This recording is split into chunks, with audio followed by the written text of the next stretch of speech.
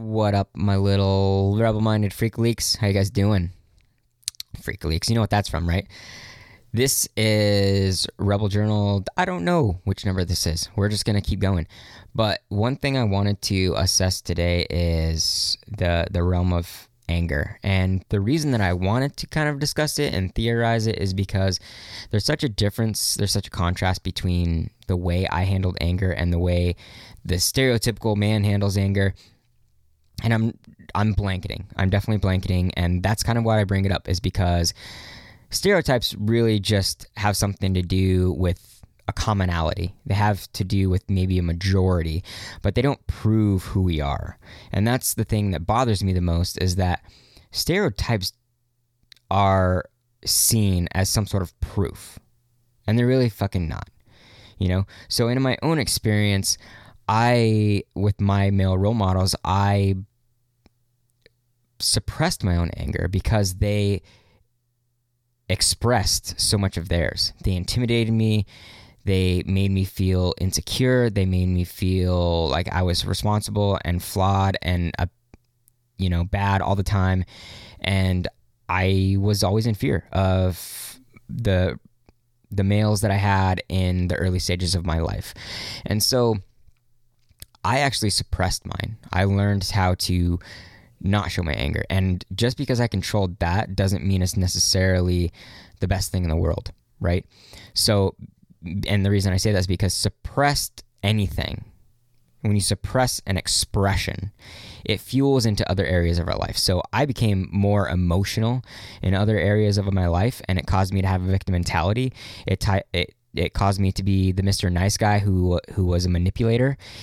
It caused me to hide behind a pseudo self. I created a lot of laughter. I tried to people please. I tried to make everything better for everybody else, when inside I was suffering. I was internally falling apart and dissolving. There was no place my character and my confidence could go because I was suppressing anger. I wasn't allowing myself to show up honestly in front of the other people because I was afraid of what they would think of me, right?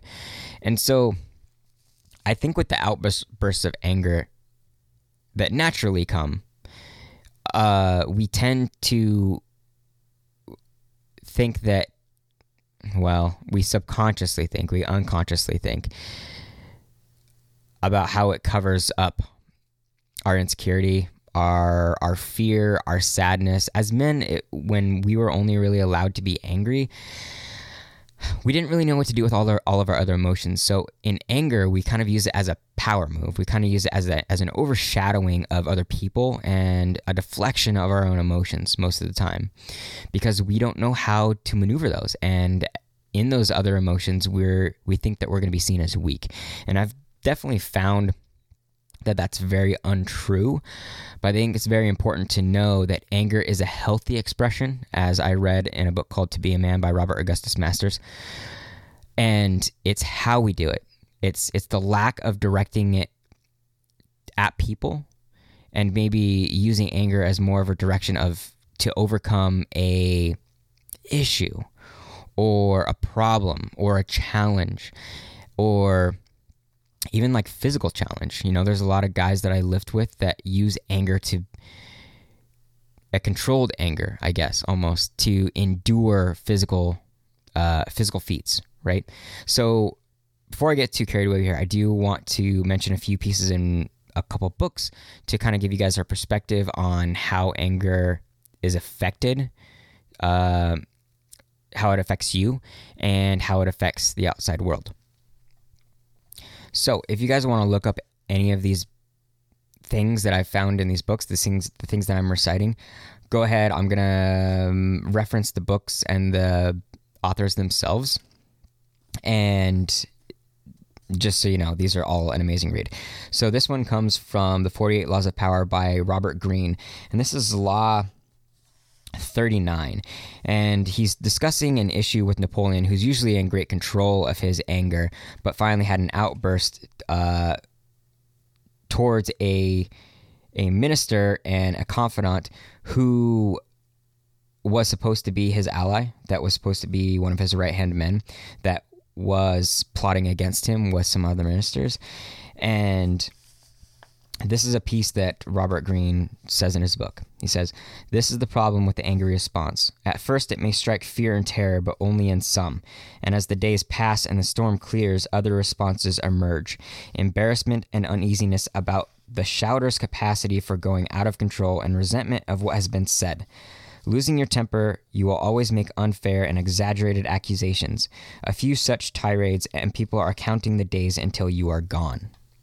And further along in he does these things in sections, and his key to power with this particular law, he says, "The answer, however, is not to repress our angry or emotional responses, for repression drains us of energy and pushes us into strange behavior. Instead, we have to change our perspective. We have to realize that nothing in the social realm and in the game of power is personal." So Robert Greene very much talks about 48 laws of power in human behavior and human interaction that are meant to give you access to power. And a lot of people would have controversy with these things, but you have to read the book yourself to kind of get a good idea of what he's after and what he's talking about, because we're really all playing a game in this world that we live in. And so in this law, in this game that we play as humans, even if anger is a natural instinct response, we change our trajectory, and we change the way that we're seen by other humans by how we control the biological response, right? Okay, and for the second book, I was actually looking for my original copy of To Be a Man, but I let that get borrowed, and I have not seen it since. So I do want to take a small piece from a book called Bringing Your Shadow Out of the Dark by Robert Augustus Masters to emphasize something about not suppressing the anger and making sure to not actually think that you can dissolve it and get rid of it. So in chapter 12 of his book, that is called Our Spirituality, there's a section called Pathologizing Anger. Much of spirituality treats anger as a hindrance, something negative, an unwholesome state. Such anger phobia pollutes spiritual practice, leading to a loss of power, weak boundaries, and a lack of relational authenticity and depth. Spiritual teachings that equate anger with aggression, ill will, and hatred do their followers a huge disservice. If we're on a spiritual path that doesn't equate anger with anything valuable, we're likely going to shame ourselves when we feel angry, because expressing anger supposedly indicates that we're not doing well spiritually. But anger that coexists with compassion, even when it's fierily expressed, is healthy. The cultivation of such anger can't arise in atmospheres that demonize anger. And the big thing there is that if we're suppressing anger, as I did, then we do shame ourselves, because I myself saw other people as angry and put myself above them. And I saw that becoming angry myself was a lack of control, an inability to be a good human, right? And so we have to know that anger, next to all of our other emotions, is a healthy one. It's how we control it, it's how we express it, and it's how we heal it. And the last thing I'll mention is that quote that you guys have heard me say a million times already from Jordan Peterson, psychologist, that says, "A harmless man is not a good man. A harmless man is like a rabbit. A good man is a dangerous man that has it under voluntary control." And the reason I say that is because the control factor, because we are capable of changing who we are. We are capable of changing how we see ourselves, and we're capable of changing our psychology. It's called neuroplasticity. So the reason I say any of this is because I think in this point in time, the power behind the men of today is really in how we educate ourselves, how we become more wise, how we find better control for ourselves, how we condition ourselves intentionally and not bow down to the conditioning of our childhood, because that's what most of us are fighting. And men are capable of being leaders. We're capable of being strong. We're capable of being controlled, ferocious, amazing human beings, aggressive human beings, violent human beings when it is necessary. And moving forward, I think it's good to know that anger is a positive thing. It is an emotion that is a response from the amygdala in the center of the brain, our lizard brain, as everybody calls it. And it's not an emotion that would have been evolved like all of the others if it didn't have its purpose. We're now just trying to create this symbiotic relationship between our biological selves, built by evolution, and our cultured, intelligent, modern selves, right? And so those are always going to clash, and it's always going to take practice in bonding those two in a way that makes sense and the way that works for us. So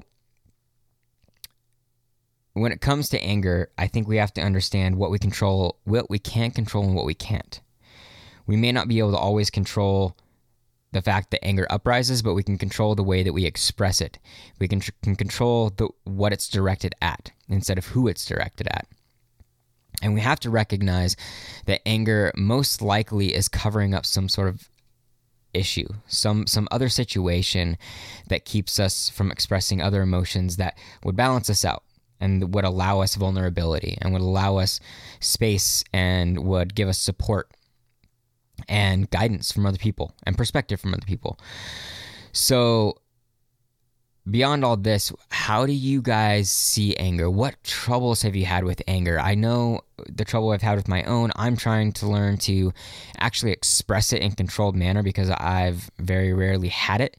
And so I don't have control of it most of the time. When it comes from my center and it's authentic, I'm not in control of it. So that's the issue that I have. But among all of the men out there, how are you handling it? How have you figured out a way to control it? If you have thought about being able to control it, are you questioning whether it's a part of you and whether it's conditioned, or are you making up excuses for what it is and where it comes from and how it's okay for you to project it onto other people?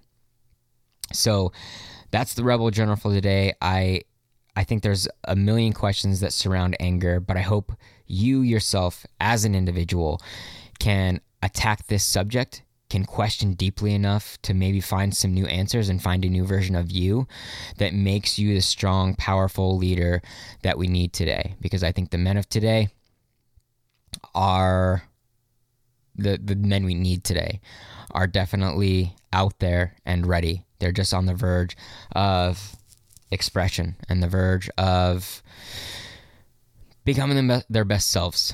There's so much information out there. So stay strong, stay rebel-minded. I love you guys. Let's fucking do this. This is your host, Zach, out.